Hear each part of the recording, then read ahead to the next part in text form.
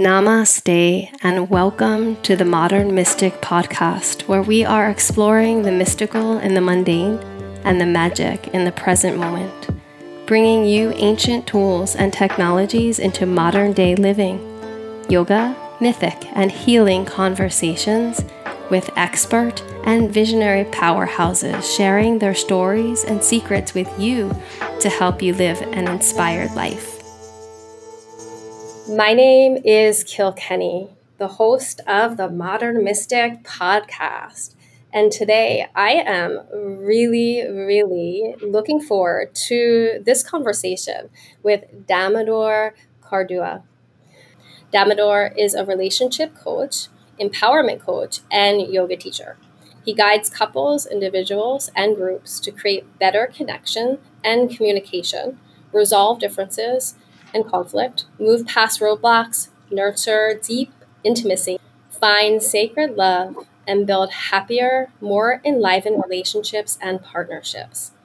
Damodar also guides individuals and groups to move through patterns that are keeping them stuck, empower them in their lives, and find deeper meaning and purpose. He is also a senior yoga teacher of over 13 years and leads yoga teacher trainings, workshops, and retreats regularly. Damodar, welcome to the Modern Mystic podcast. Yeah, thank you so much for having me. I'm really excited to be here, Kilkenny. Well, I'm really excited to have you. One is from our old connection of vaguely knowing each other and being in the same circle in the town of our birth. And the second thing is because I love talking about relationships, and I've kind of had on my radar for a while to have more in-depth conversation about committed partnerships, all the partnerships really in our life. I myself, not to be so astrological, but like my karma and my destiny, I'm a Libra with like 5 planets in Libra, the house of Libra. So my whole life is really, and my dharma is so much about the one-on-one partnerships, in all the ways. So I can't wait for your expertise and your wisdom for people to hear about this domain. Yeah, so I appreciate so much that you're kind of zooming out about relationship, right? And this is something I talk about a lot with my clients and with the classes and workshops that I teach, is that relationship is everywhere, right? And relationship is the deepest sense of who we are. We come from a relationship, right, with our mother. We're bound to our mother for so long. And when we grow up, we are defined by a relationship to our primary caregivers, whoever is taking care of us. And so relationship, and especially coming from like a yoga tradition where sometimes there's an overemphasis on like an individual realization, right, that can sometimes seem at odds with relationship, or even in our current culture in the West, it seems very individualistic. There's often like a de-emphasization, at least subtly, of like relationship. And so that's one reason that it really turns me on, because it doesn't just mean a partnership, but it radiates out quite a bit to our relationship with our own selves, to our relationship with our community, to our relationship with Mother Earth, to our relationship, if you're, in the spiritual sense, to Goddess or God or the divine. Such a gorgeous point. And I love that there's so many things to talk about and to jump off from that beautiful launching point. Let's though start with my first question I ask all of my guests, really. And I have a feeling you'll thread some of what you just said into that perhaps. But what does it mean to you to be a modern mystic? That was going to be my first statement to you on the podcast, is that I love the title of your podcast. It's inspiring to me in a lot of ways. And it brings up a lot for me. So I could go so many ways with this question. So I really love this question. But I would say to be a modern mystic, especially like in relation to what I might be talking about, we might be talking about today in the podcast, is the ability to see what lies underneath, or what lies deeper than we realize, right? So like, what is the mystic, so to speak, in the everyday? What are the things in the everyday that connect us to something of depth within ourselves, within our relationship with others, within this world or universe? And a reason I say every day, and that's why I like yours is called The Modern Mystic, is that it emphasizes like, okay, we're like the material girl in the material world. I think Madonna said that years ago. We are like here now, like we're in a busy life materially. There's a lot of things happening. We're multitasking. We're doing podcasts back to back maybe. And how do we take the time, and what are the tools within which we can take the time, which I'm sure you talk about so much in your show, to see those deeper spaces of connection, not apart from the everyday, but how they're interwoven or how they speak to us in the complexities of modern day life. And to me, that's a challenge that's exciting to think about and to explore in my own life or with the lives and journeys of clients or friends or couples that I work with or classes. I love that so much. And I feel your passion and your enthusiasm, which is very comparable to my own. And thank you for that acknowledgement about the title of the podcast, which contains that seed of fervor I have too about life being this gift and this challenge and this game and this, hide and seek play of, like you said, of trying to go into the depths of the unseen and then weave and fully embody and work with them. And like you said, find tools to even enhance that work in the practical day-to-day life. It's so, so gorgeous what you said. And I feel like relationship, and maybe we just call this out. I'm wondering if you feel this way too. In my own coaching work, often when people come to me, the realm of relationship is something that a lot of people even don't want to deal with if they feel like they're embarking on spiritual journey. And it's so sweet and so human and so common. Like people have an awakening or all of a sudden they get really, really excited about their working on their inner energy, whatever it is, fill in the blank, that the topics we have here on the podcast. So I start to work with people and it's like they don't often want to move towards the relationships because the relationships are pissing them off, or they think that they're the source of their unhappiness and they think that they're not as spiritual. And maybe we could start to talk about this because when I was growing up, I've lived in ashrams. I've lived in a lot of different kind of spiritual places and communities since I was a kid. I know you've been to India a lot, and I'm curious about that for you as well. But, you go to a spiritual Mecca, spiritual abode, and what happens? You stay there for a month, and you start actually having to interact with all these people, and all your karma and all your baggage comes up, and that's how actually you get worked on, really. It's not so different from the world at all. So when I'm working with my own clients and people, a lot of times when they want to turn away from the relationships, I'm always telling them, no, like you go to an ashram for a month, you'll get a supervisor who you can't stand, or you'll fall in love over a chanting situation, or like whatever, you'll be in the food prep area and, someone will rub you the wrong way, right? So relationships are such a cauldron and such a container for our karmic work, for our spiritual up-leveling, for the lessons we're here to learn. So do you view it the same way? Yeah, that's a great question. And, it just reminds me, I don't know the exact quote, but this has been thrown around so much, the Ram Dass quote of like, if you're trying to be spiritual, like spend a weekend with your parents, right? So which actually brings up all the dynamic in the beautiful quote, which is why Ram Dass is so beloved, of what you just said, because he's sort of saying, is there a dichotomy here between being spiritual and being in community with the day-to-day? And he's also inviting like opportunity, like what does it mean? And from my own background and where we first met locally, I was, into yoga and yoga teaching and traveled to India, which I can talk more about, but I went deep into a spiritual path from the East. It was so beautiful and so inspiring and speaking of mystical, very mystical. But I noticed that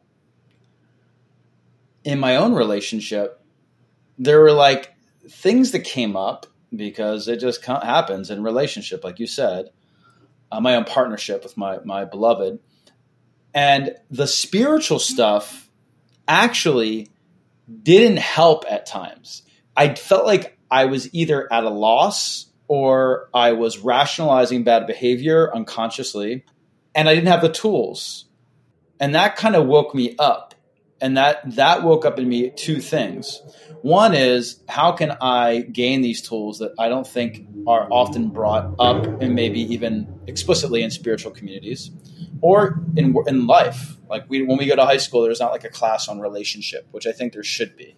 Right? We can learn about, some of the more like proven, time-tested ideas of how we relate as human beings, which there's tons of research on now. Anything from neurobiology to like the Gottmans, who are very famous with the work that they did.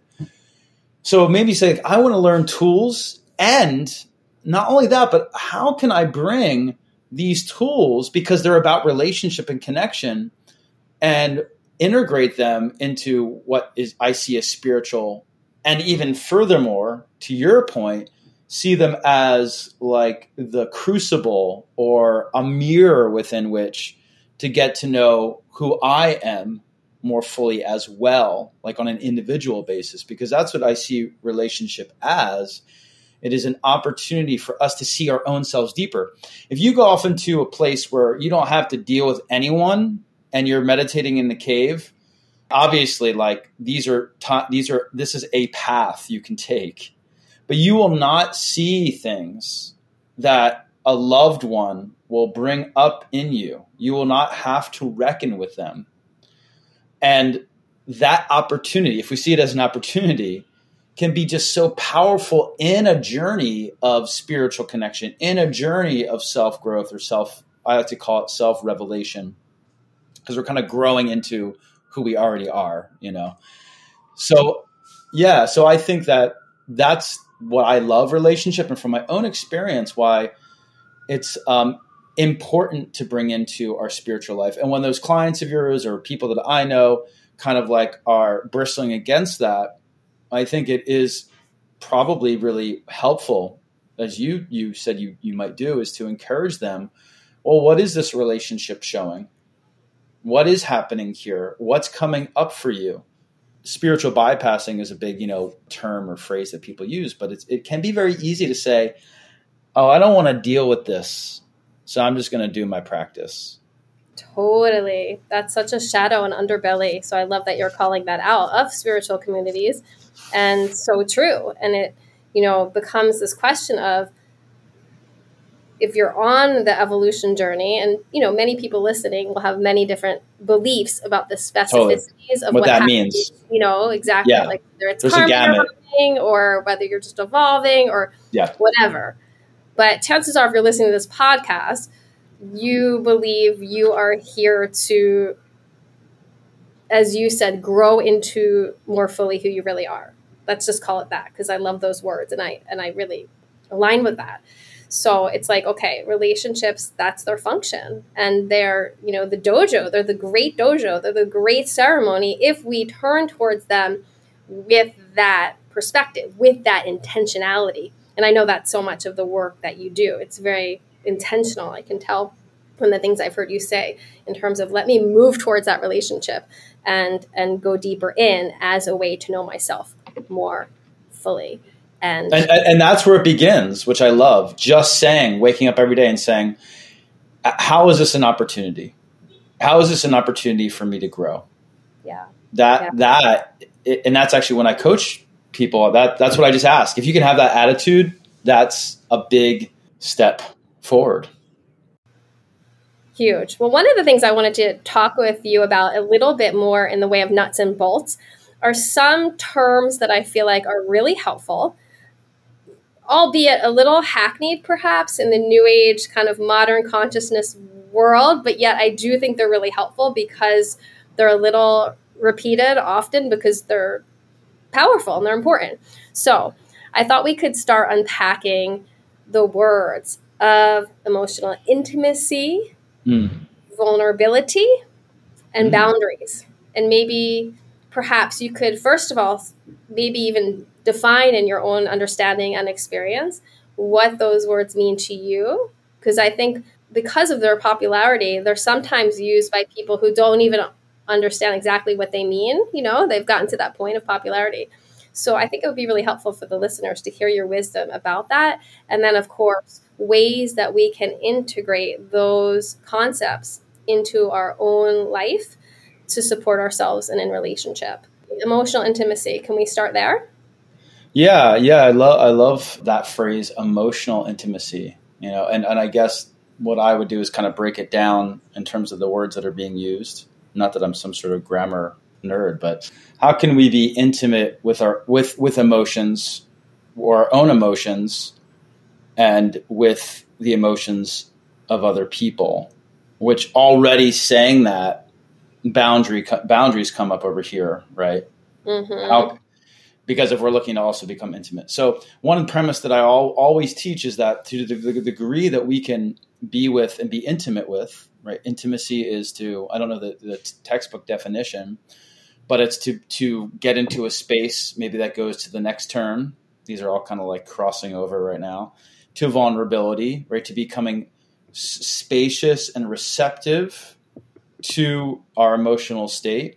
The more that we can do so within our own selves, the more we understand ourselves more deeply. The more that we can not only understand ourselves in a more kind of like, that kind of maybe sounds kind of masculine or sober, but to also understand our heart, like understand like, oh, what's really, what's my desire here? Or what am I longing for? And I mean, I just love this because even speaking about it, it just keeps on going deeper, right? Because then it's like you're sussing out through that intimacy with your own emotional self. What are these longings or desires, and are they mine? Where do they come from? Are they imported from a pattern in my past? And if I can recognize that and love that and feel that and know it, is that also where I want to operate from now? So already just getting into being intimate with our own emotions. And you might ask, well, what does that mean?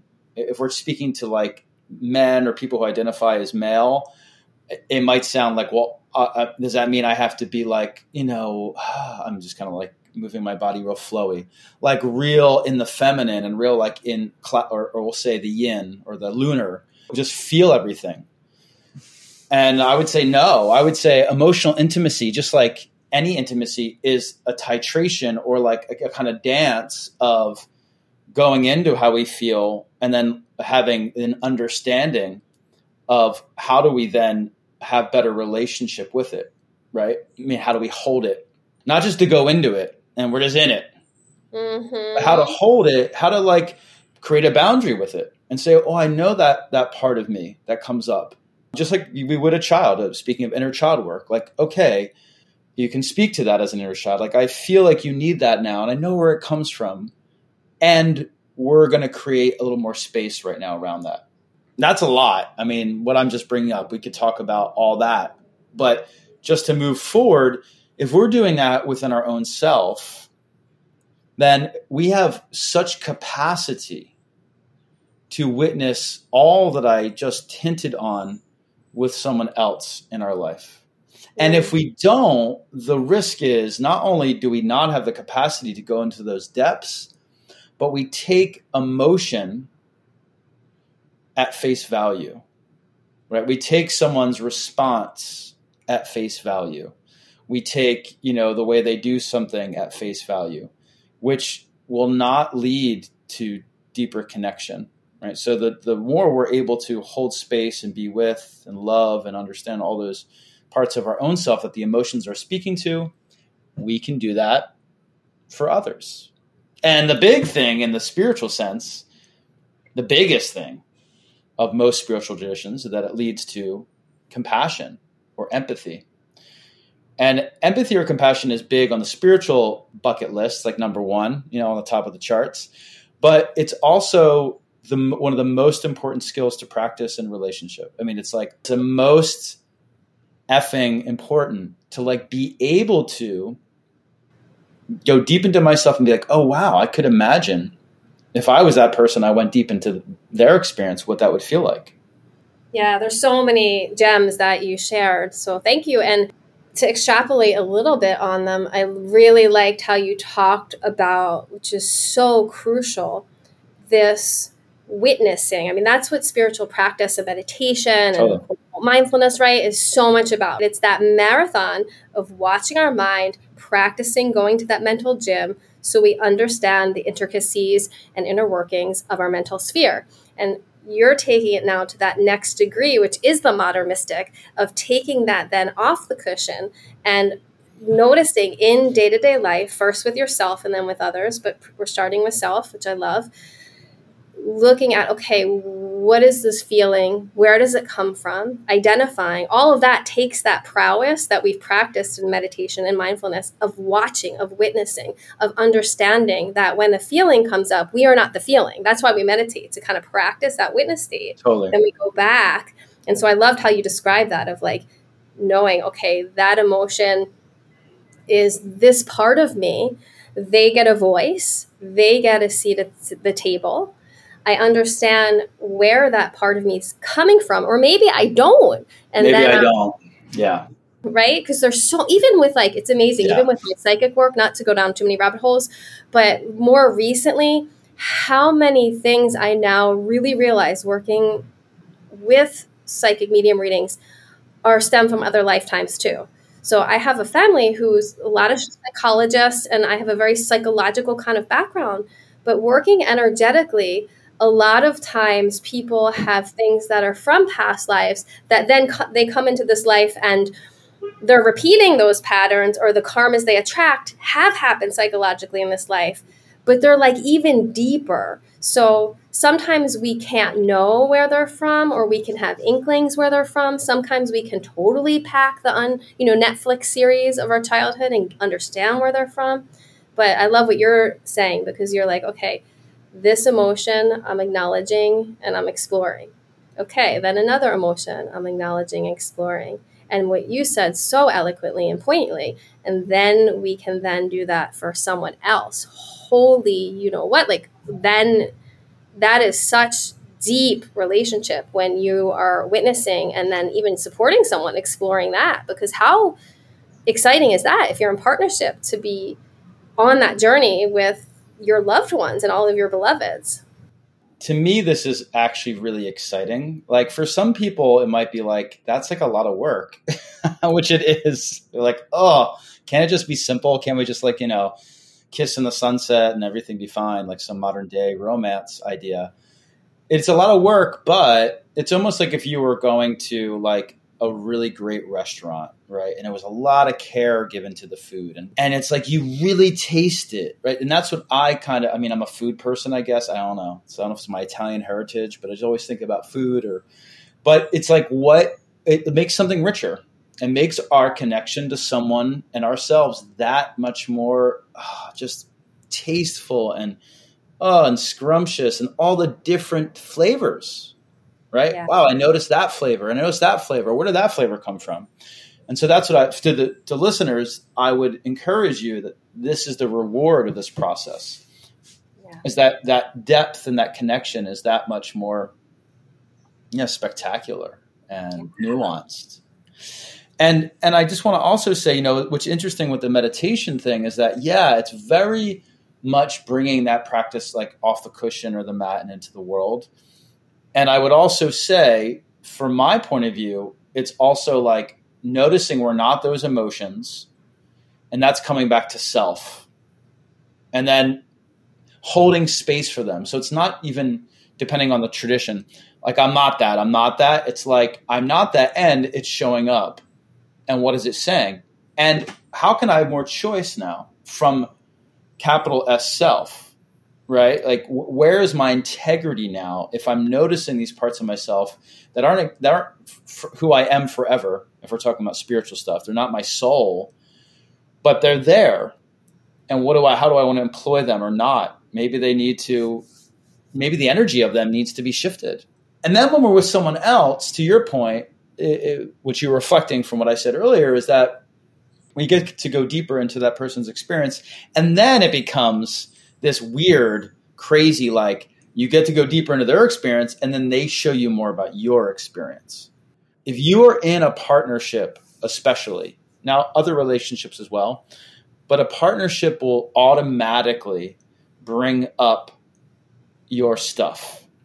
I mean, even from a biological point of view, right? With like attachment science, which is a field of relational research, that like the way we attach to our caregivers, those patterns they come up without us knowing it. And so what is that? It's an opportunity to just throw all our crap from our childhood onto our partner. No, it's an opportunity to be like, oh, wow, maybe my partner is my oracle. Like maybe they're like, this is some stuff to look at. Maybe I don't need to keep on living out that wound or that pattern. And then it becomes this dance that way. If everyone's following, I'm just going to say it simply. We're connecting to ourselves intimately within our emotional experience. We're becoming more aware of that and everything we just said. We're able to witness it in someone else. Wow. And we can really, with our practice, hold space maybe for where they're coming from, right? Because we have more practice in doing that because we're doing it for ourselves. And then we get to also see how some of their behavior or why we brought them into our life is actually showing us about ourselves. So it's like starting with us, going to them, coming back to us. It's really cool. If you want it to be there. Like that's the vulnerability which you spoke of. But just to really make it clear for the listeners, the vulnerability is doing that work and then, of course, sharing that work honestly and authentically with the person you're in partnership with. And this can be all different partnerships because truly it's my belief that all the beloveds in our life, are here to teach us lessons. This is my belief, to teach us things. So it's the relationships with the children or the parents or the pets even. The pets, I know. They teach us exactly so much. Where my mind went, yeah. And then, as you said really beautifully, that ping pong back, and then it just keeps spiraling, right? And it gets deeper and deeper and deeper and richer, and then you get the gourmet meal. That's when relationships become nourishing. Relationships become nourishing for us, for our soul. Yeah. I mean, it's proven that we need them to sustain ourselves, even as physical human beings. My son was telling me the other day, Mommy, do you know that you need 5 acts of physical touch a day to live, to survive? And I thought that was just so beautiful and profound, right? Yeah. Yeah, I think it's not the Mediterranean diet that's supposed to be a big thing. I think it's just that Mediterranean people love to touch each other. That's making them live longer. That's so funny. That's so great. I love that. Touche. Yeah. I love what you're saying. Talk boundaries a bit, and I would love to even get into attachment styles a little bit, but we'll see if you want to go there or not. But let's go back to boundaries though, because I feel like where do boundaries come in? Because that's also another really big buzzword. It's a big buzzword. Yeah. For me, for sure, like one of the main karmic lessons of my life. So I'd love to hear you talk about boundaries and how to develop them within oneself or others and both, in that dance of boundaries. Yeah. Yeah, for sure. Yeah. Boundaries is so big, which I love. I do love that some of these things have become like big in the popular consciousness. Now, of course, there's like different understandings of what that could mean, right? Yeah. Like when other things become big. But it's nice that there's a lot of conversation around it. And I'll use this as a pivot because we talked about vulnerability. And vulnerability with others it's vulnerable. I mean, it can be difficult, right? And you brought up sharing our truth. And so many people in relationship, if it's with friends, family, partners, there's this like split often that comes up between living our truth, knowing our truth, and wanting to connect. And often we're afraid to voice our truth in connection because we think that will compromise the connection. And this is a core wound that many of us have lived out in our childhood or parents, family of origin, our childhood. So from that space, it's so important for people to practice consciously sharing their truth with others. And it necessitates relationships that create safety and support in our nervous system where we can do that. And it's not going to be everybody. Okay. So this will lead me to boundaries, right? So it's not going to be everybody. It's not going to be everybody. So for someone on a growth journey or on a relational journey, that's my one recommendation is I have many recommendations, but this is a big one. How do I bring people into my life? In yoga, they call this Sangha, right? We're with people in community that talks about truth. So it's sort of aligned in a way. How can I be around people who I feel, and this is our practice, I feel like I can be held here. And this was hard for me because personally, I'm someone who is I have been a people pleaser for many years and an over functioner, which means like I do too much. Yeah. So like I don't want to let people down. I want to maintain connection with everybody. I want to be everybody's best friend. I don't want to disappoint anybody. And so what that led me to do is also share my truth in ground that was not fertile to receive it. And one of the lessons for me was to become more, and this was the boundaries came in, is to become stronger in where I decide this is sacred. My truth is sacred. It's my heart. Where to go deep and where not to go deep. Mm-hmm. And this is my own stuff. I had some probably desire that if I could go deep with everyone, everything would be okay for me. Whatever my stuff is, my wound, everything will be okay. Finding those relationships and then really noticing the ones that are not able to meet you there and creating a boundary around that. And a boundary is interesting because people hear the word boundary and they think, oh, it's a perimeter, it's a block, it's a door, or not a door, it's like a wall. But a boundary is actually connective. Boundaries are connective, everyone, are about connection. They're life-giving. It's like if you have a garden. If you have a garden, you need to create perimeters for the plants for them to grow, a certain amount of shade, a certain amount of closeness or awayness from another plant, a certain amount of water, and they're fluid. Sometimes you got to change the boundaries. Like we had a heat wave. I had to change the boundaries for some of our plants. Okay, so boundaries are fluid, they're dynamic, and there are ways to connect from your space of truth. Yeah. Does that make sense? It makes total sense. Now, what about the listeners who are thinking, okay, how do I discern my authentic truth with some of my feelings, which may not be at the end of the day, the entirety of how I feel? Say I get angry. I live in anger about X, Y, and Z with someone, right? And then that's not how I feel truly all the time, right? But the emotions can be overpowering. So I'm curious, like, yeah, I mean, I love what you're bringing up. Distinguish the overwhelming emotions from, what's authentic to me, because like totally, yeah, and done rash things and then regretted them in relationship because they said, oh my God, because it's another buzz term, my authentic truth. My truth set, right? That's also a big thing. And this is a great question. It kind of goes back to the emotional awareness and intelligence, because if we can learn to be with our emotional experience, so to be with it again is to not become it. It's not to push it down. It's not to distract away from it. It's not to overwork over it, which is what I like to do. It's to be with it and to hold it, right? We can probably see underneath our anger is another emotion. Usually anger is coming up from some other emotion. Mm-hmm. So we then maybe have some clarity to see that. Okay. And then, so we're talking about a scenario. Someone gets you, I'm about to use a term that I tell everybody never to use. Makes me angry. Oh. Right. So this is a rephrasing that it's been hard for me to even get out of my system, is impacts me in such a way that I feel angry. So we can start to go into that meditation and discover, like, okay, what is underneath that? And then why am I angry? What is the dynamic with this person that is bringing up this anger and the emotion underneath of it? Yeah. And maybe the stories around that, because maybe there's a story about myself, conscious or unconscious. And the story might be, for like, say, from my example I gave earlier, it might be, well, I have to please everyone. Right, or something. Some sort of story comes up. And then we start to decide, okay, this person is bringing up these aspects of myself. With consciousness, what do I want to create?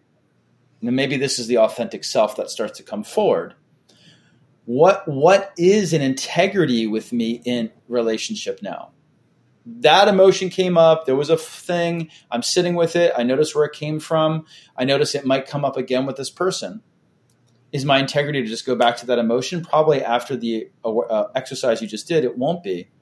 It will be, what is an integrity? Maybe it means that's not an integrity with me. It brings up a story about myself that I'm reckoning with. There's something this person's showing me. maybe I need to actually go deeper with this person. Or maybe maybe that what they're showing me, I don't have the resource to reckon with. And it's showing me something, but in going into a relationship or dynamic with them, it actually is going to work against me being more in integrity. And so that's how you decide the boundary. And then to go back again to what your true authentic self is the process of when they call this self-regulation and kind of nervous system work, which is basically like meditation in an embodied sense. When I can be with this emotion, this feeling, this sensation, and I can notice the witness, as you said, or the self, and tune in, what does the self want to express? Where is the self at? That's a practice. That's what I would call your integrity. Like, how do I want to show up? Or choice. So we could always even call it choice or self-growth or self-agency. Mm-hmm. What do I want?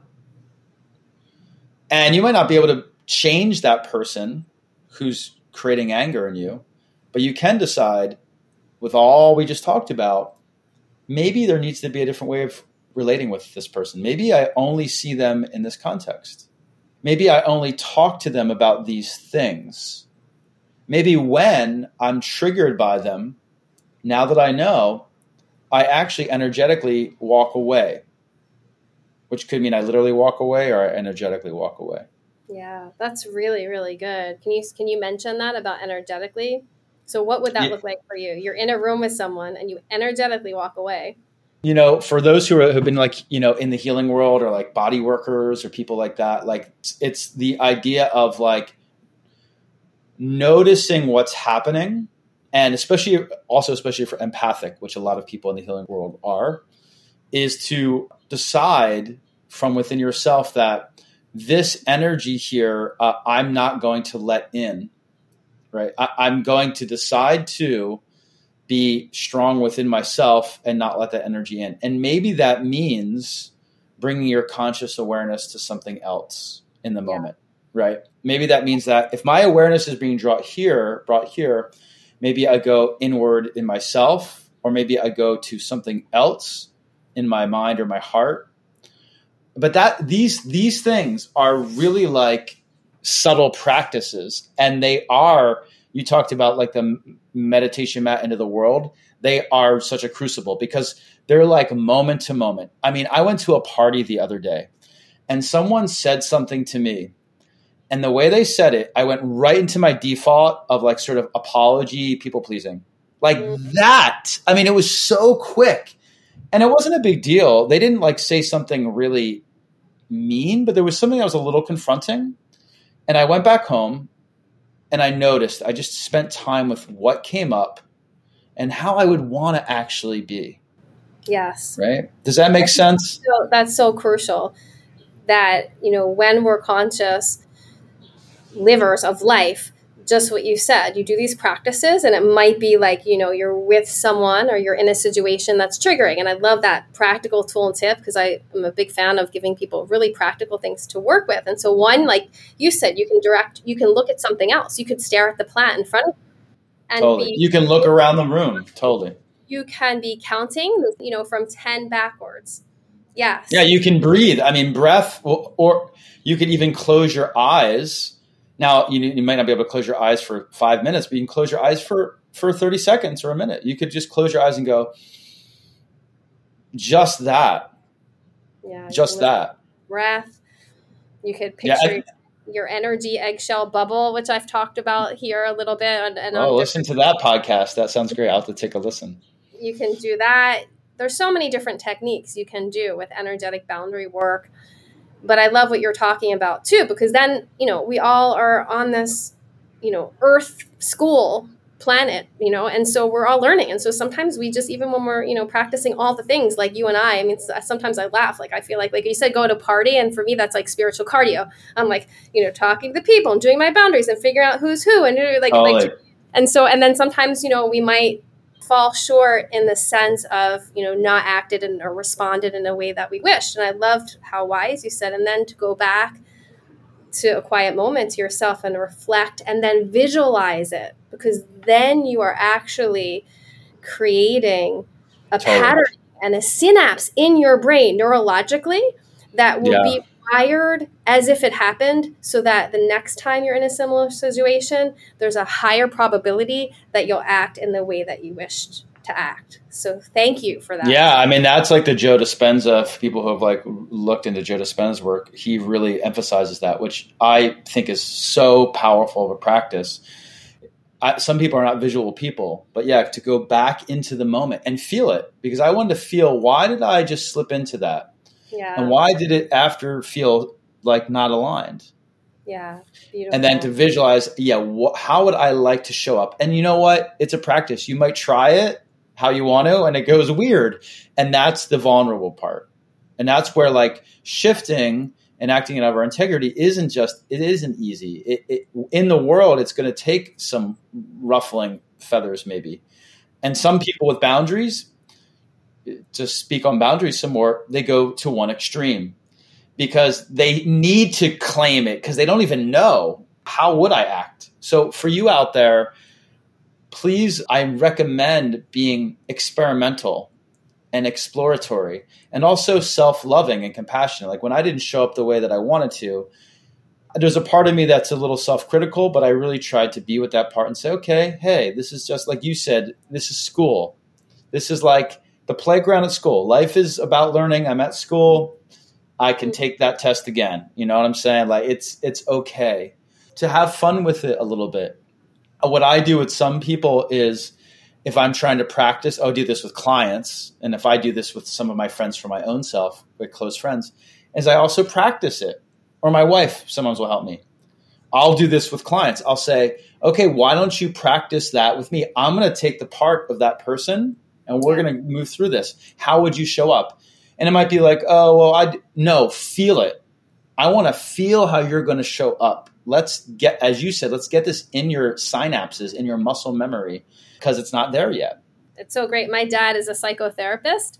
And so I grew up watching him do psychotherapy, psychodrama, which is just what you're saying, right? That reenactment. And it's it's such a good practice. So thank you for reminding me and explaining it so well to our audience, how to do that.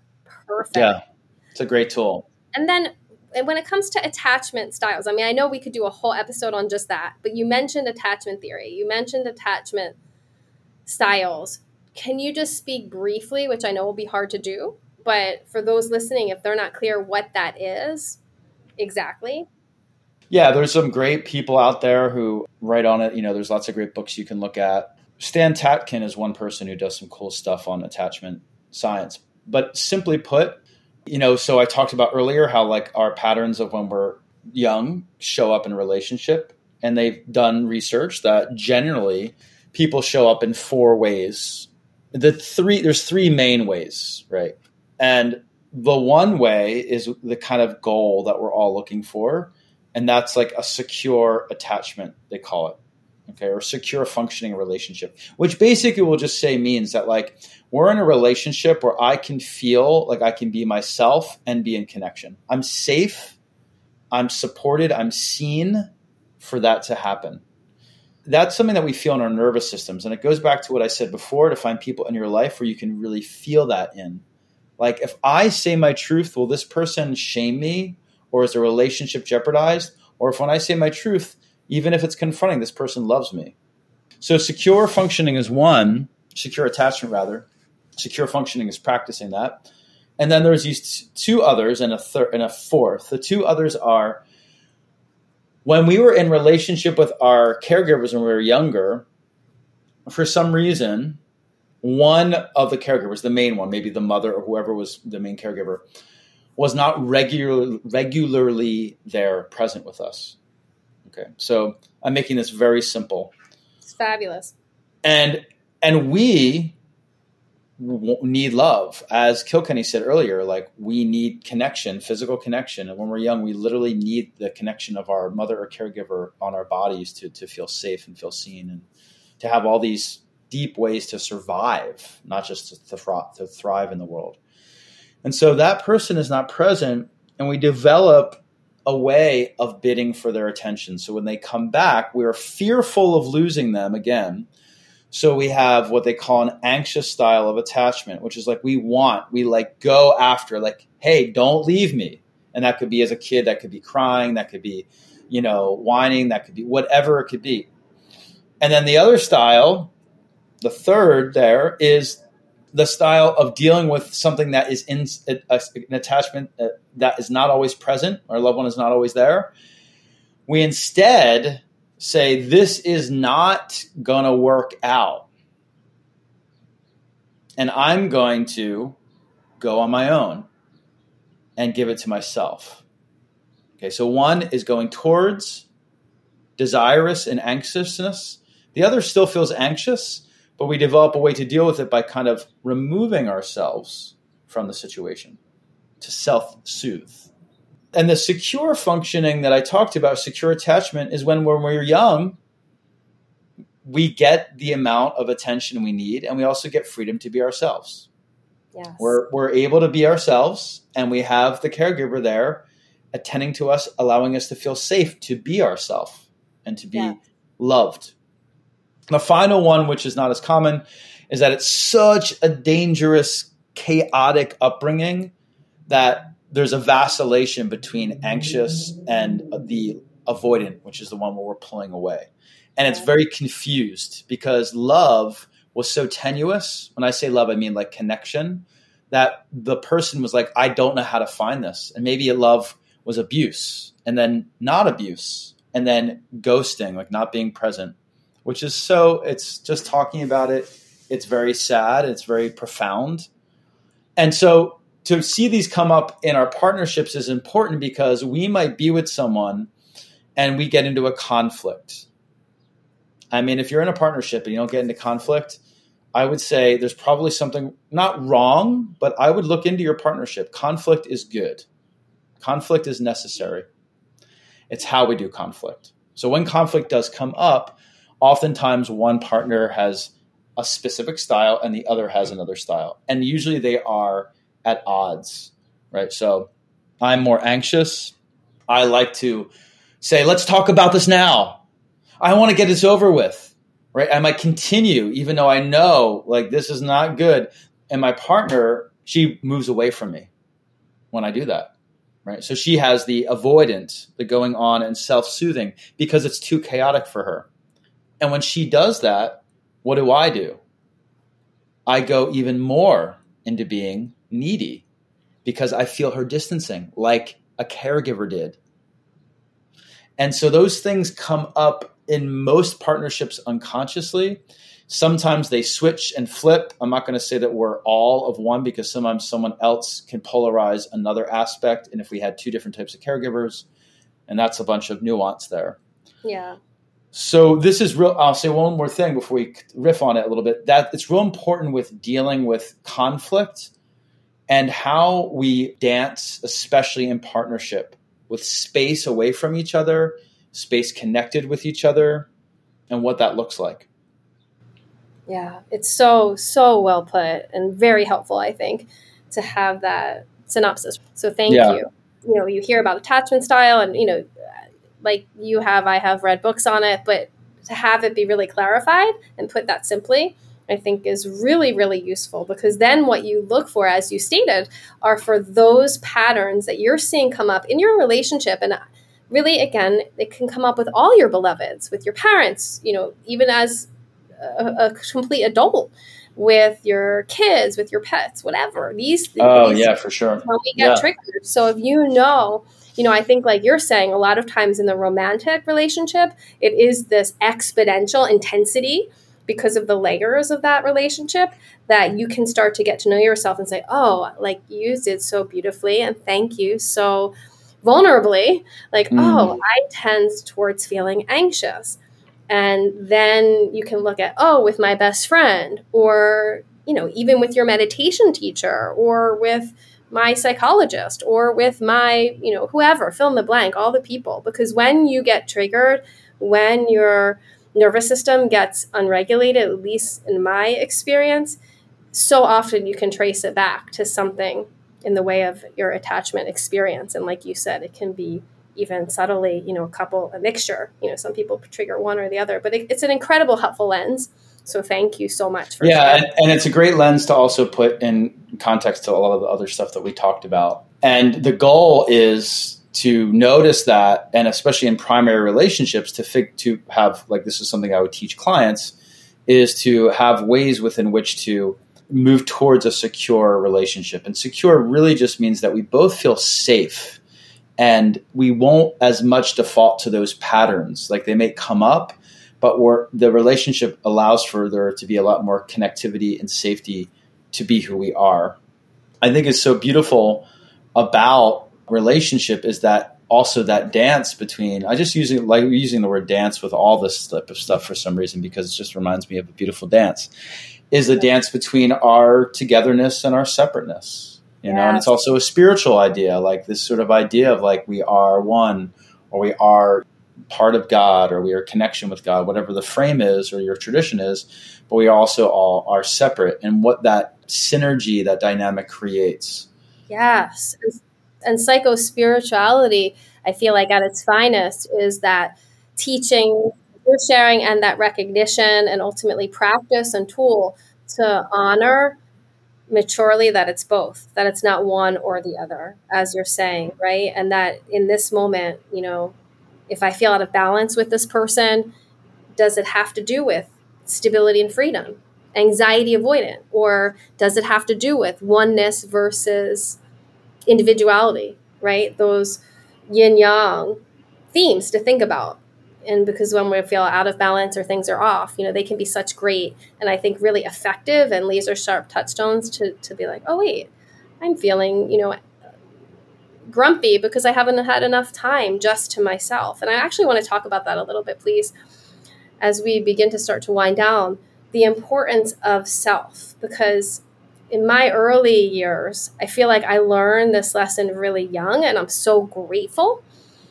And in my work with others, it's for sure comes up as something to share, which is how one's relationship, A, with oneself, in my humble opinion, B, with one's interior life, is so crucial to having a solid foundation with all your other relationships. Yeah. Concur with that? I'm a big believer and big proponent of that. And it goes back to the thing we just talked about with the dance of being separate and connected for partnership, for other relationship.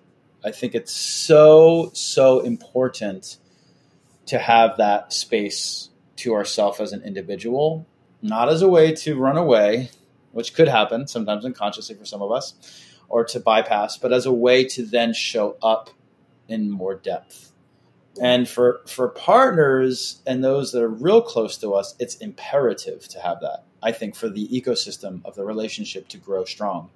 It's important to have time alone, apart from our loved one, time to explore ourselves. If we go into like even the idea of like being codependent in a relationship, this is a way to move away from that and create more mutual interdependence, because we continue to claim and understand where we are at as an individual and bring that back into the weave and weft of being together instead of just getting together and getting kind of enmeshed in each other.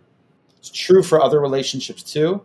So it's so important. And I think of it as sacred. And when I say sacred, even if you're not someone who's like of a spiritual bent, which I'm sure if you're listening to this podcast, you probably are, but sacred, like, there's something really important about that. Like, let me not look at it as like, I need to get away. I need some space, but like, this is some sacred time for me to be with me and whatever that looks like. And this is sacred time for my others to be for themselves.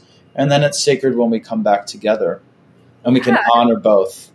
Well, and that's it. And then it's so much more rich and juicy. And I feel like it's also a key component to longevity in a relationship, because if you're in the relationship, like whether it's your sister or whether it's, these long-term relationships we have, part of I love what you said. That's so brilliant about the ecosystem of the relationship. I love that. Thank you. I'm going to cite you and say that. Yeah, the ecosystem of a relationship, right, is the fecundity of having time to yourself and then growing from that soil of self. And then you come back and you're changed from it. And because you want to keep growing, and you see that person who had their own time and their own fecundity in the soil themselves, and then they grow a little bit, and then you come back and then you realize, okay, you're both a little different. And how cool is that? How exciting is that? And you've had that space to become different. And then you are supporting yourself on a journey that has a trajectory forward. Because so often I feel like with couples, right, they feel like they get stuck. You hear about that all the time, right? So what do you have to say about that? So what you were just pointing out is from my point of view, that is, again, to go back to the meal. That's the beautiful meal of a relationship, and it changes. You know, there's a new chef, right? There's a visiting chef for the restaurant, but a lot of couples, I'm sure not many are listening to this podcast, but there might be some. It'd be nice to check in on this with your own self. Is that there's a fear that comes up? There's a fear. Well, what happens if things change? There's a fear of that growth. What happens if my partner grows and I don't, right? So what happens, unfortunately, is that some couples then become a little bit more based on fear. Fear might sound like an intense word, and they want to hold on to some dynamic instead of really saying what you're bringing forward is, wow, if we can grow and come back together, and what does that look like? To me, that's super exciting. Yeah, at times crazy. I've come here and you're there. What is that going to look like? Sometimes confronting. Sometimes with certain relationships, that might mean that the relationship has had its course, and that's okay. To me, that's all beautiful stuff. And it's what I would want to nurture in others. But it does take reckoning with that vulnerability. Oh, if things change, what happens? Yeah. So really, really lovely. What are a couple other ways that we can water the seeds of our relationships? What are tips? I think it is real important to make sure that we have that time apart if we're in a relationship, especially with a primary partnership. One thing that I like to teach is and it doesn't have to just be partners. It can be close loved ones, right? It could be children. It's actually a good opportunity to work with children. Is to have time where, again, I would call it a sacred time, to really come together and consciously share. Because sometimes sharing comes out like in the busyness of life in weird ways. And someone's perfect, it's part of the dance. But to say we have a container once a month where we get together, and I teach clients certain exercises to do this, and we communicate through this certain listening exercise, so that we are creating a new boundary on how we connect that can allow us to go deeper. Remember, boundaries are connective.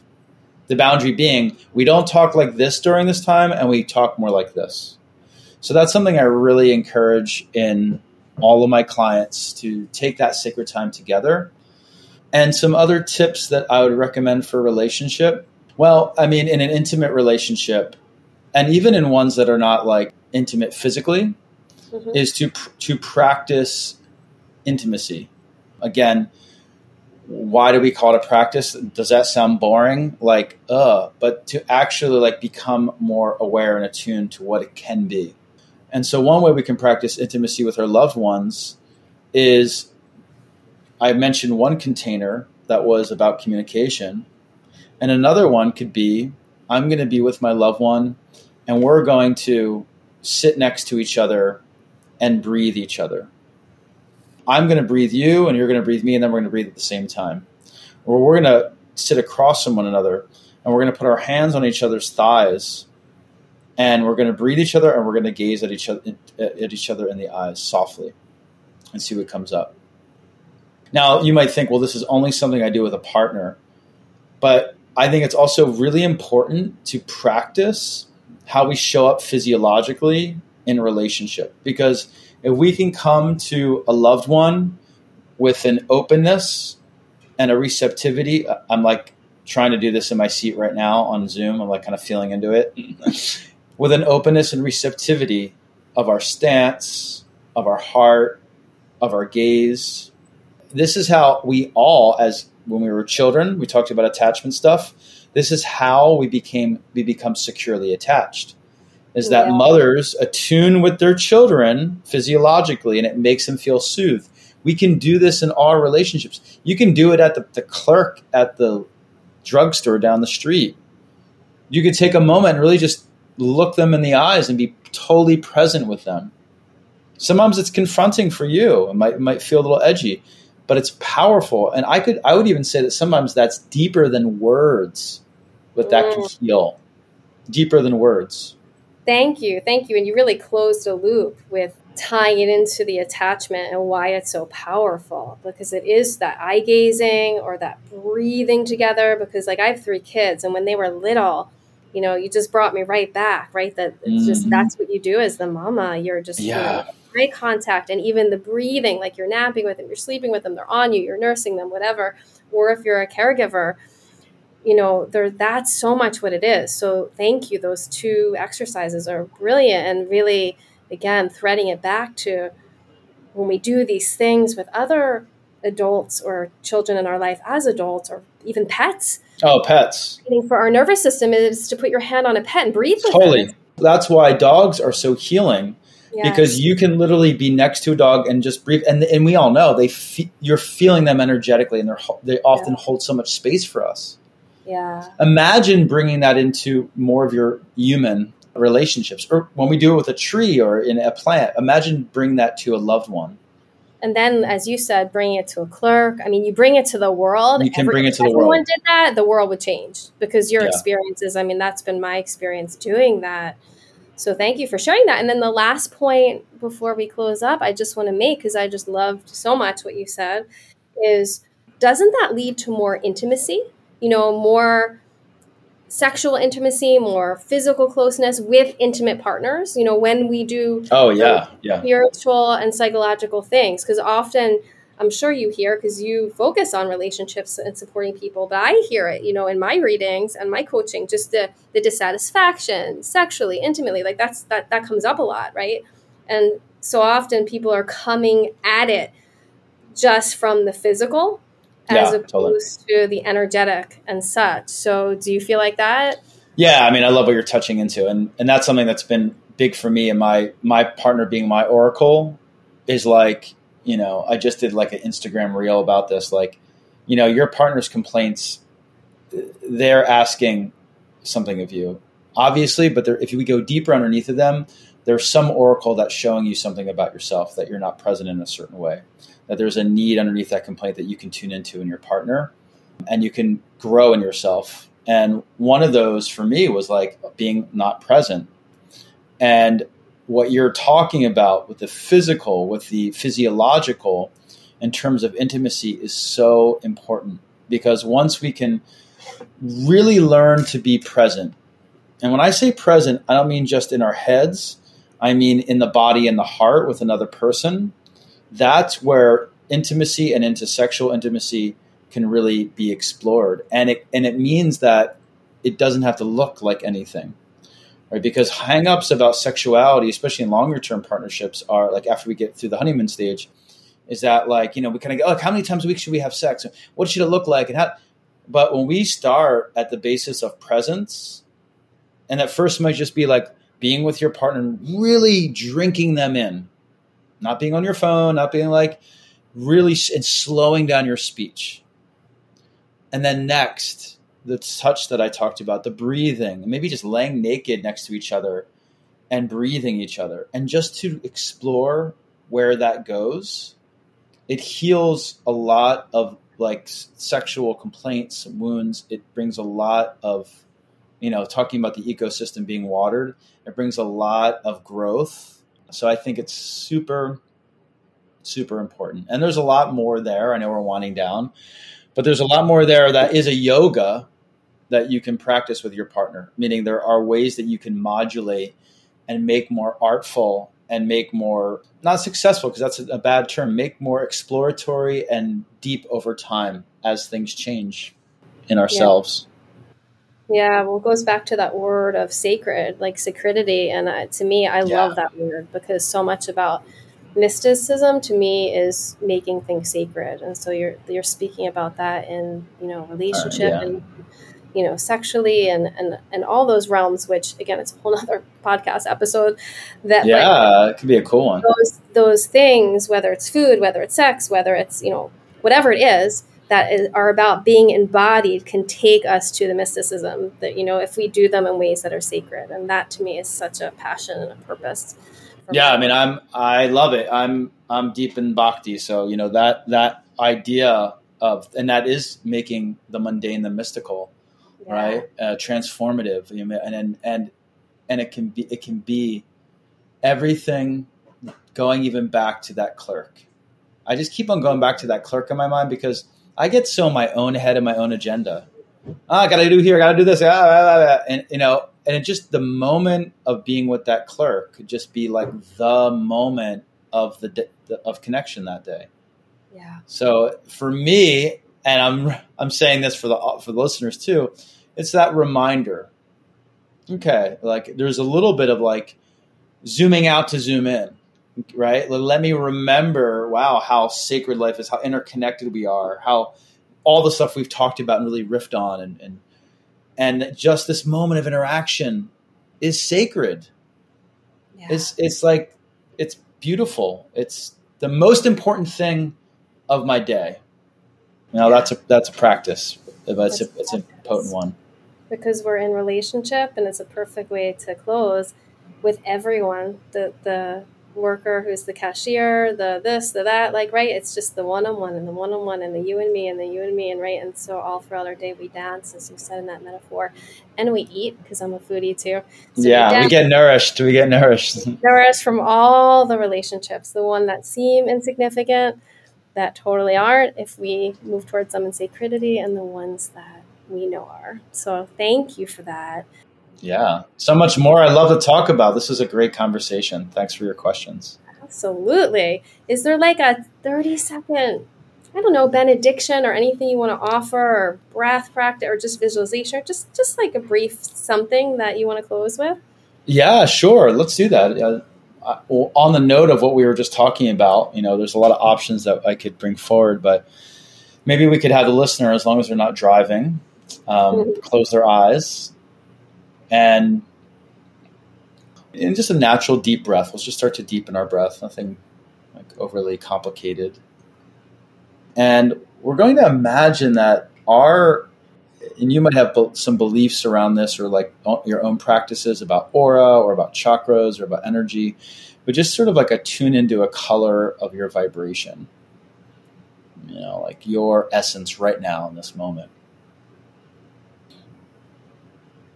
And from this place of really tuning in, I'm going to invite you in your mind's eye to zoom out, almost like you're in a bird's eye view, and start to notice around you all the other pulsating colors of life. Right, so notice that you are pulsating here in this color. And then all around you, there's all, and you can be just imaginative with the colors. This is a sort of a real open meditation. And I am going to invite you next to kind of notice how interconnected all those colors are. Like if you were going to start to move towards this other vibrating color of a being, like what that creates. Maybe it creates its own color. Maybe it's a combination of yellow and blue and creates green. And then maybe that green connects to someone else, right? Because that person then connects to someone else. And so there's this whole map, if we kind of zoom out, of how we show up, and when we tune in, how it affects other people, and then how they affect us. And so just notice that. And the reason we're zooming out is that because this type of work, it's practical in the day-to-day, it's powerful, it's mystical, it's loving. But I also have the belief that it's like changes the world, right? If we can show up with more consciousness with our relationships, that includes boundaries, we can actually have a lot of positive change. If we can fully show up and see someone and hold them in our embrace, just so to speak, allow them to be seen, that creates so much healing in the world. So just notice then from that space how that color sort of shift of all these beings can kind of like spread outward from one person as they meet someone else and connect, and then they connect and they connect. It's like a patchwork.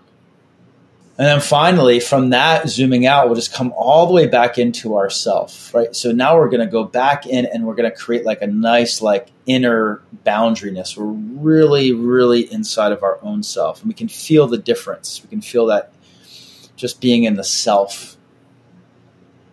And then we'll just reflect.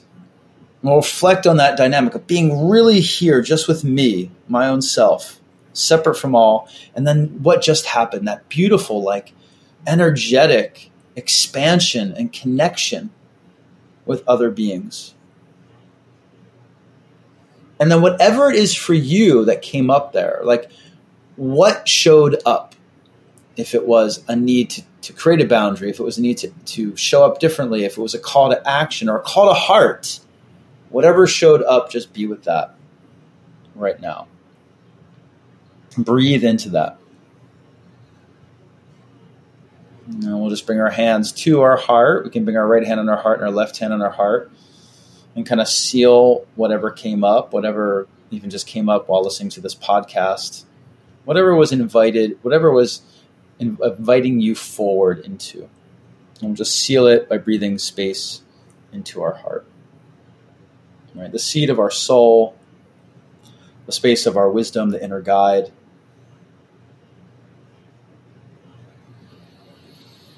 And then we'll just blink our eyes open. Thanks so much, Kilkenny. I appreciate your time. Thank you for that. That was a gourmet meal. So it was really a gift for our listeners. Yeah, that's kind of like taking all the ways we talked about connecting with ourselves and others just in a very simple visual that people can move into. It was really, really juicy. Really, 5-course meal, 5-star meal. Thank you. So where can folks find out about you and your profound work in this world? So I have a Instagram that I post on quite a bit. So there's lots of great tools and videos and lots of great content that you can learn from. So if you just want to learn a lot of stuff, that's at empowerconnection.me. And that's also my website, empowerconnection.me, where I have lots of offerings for individuals, for couples, and everything else I do, workshops, trainings, etc. And then I also have a podcast of my own, which I think you'll be a guest on sometime soon. And that's called the Empower Connection Podcast. Those are some of the best places to check out my work. I'll be having a YouTube channel being built out pretty soon as well. Fantastic. Well, Damodar is very generously offering all my monthly Mystic members a 20% off individual and or couples coaching with him. So if you aren't a Mystic member yet, support yourself with my scintillating membership that has over 100 yoga alignment-based videos, that has meditation videos, that has all sorts of short tutorials on working with your energy, developing your intuition, developing your psychic abilities, learning about astrology, learning about tarot, basically all the things. So check that out at modernmystic.love. And also then you can get 20% off coaching session with Damodar. So Damodar, thank you for joining us today and for sharing truly so much wisdom, so much embodied grace and profound tips and tools. I'm so happy that you came on. Yeah, thank you so much for the opportunity. And hopefully this is of value to your listeners. And thanks for all you do with your work and your podcast platform. It's so life-giving and so needed. So thanks, Kilkenny. Thank you. Namaste. Namaste. Thank you for taking these words in. I hope they ground, inform, and inspire you on your journey of the mystic path. If you like what you heard, please be sure to rate, review, and follow the show on Apple Podcasts, Spotify, or whichever podcast platform you use. It is so appreciated. Also, check out my website, modernmystic.love, where you can find information about my very exciting monthly Mystic membership.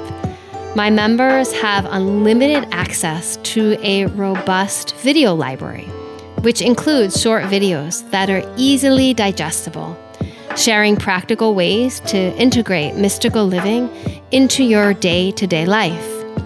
These compelling videos cover topics such as how to ground, protect, and grow your energy, how to develop your psychic abilities, how to connect to your spirit team, shadow work, inner child work, tarot cards, lots of Western astrology, of course, in addition to syncing up with the rhythms of nature and so much more. I've gotten so much positive feedback that these videos are game changers for folks.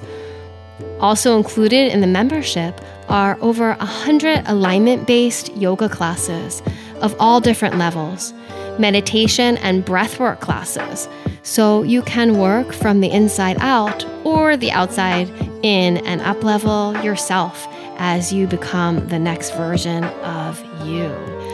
Not to mention, my Mystic members get all sorts of bonus content and discounts from my visionary podcast guests.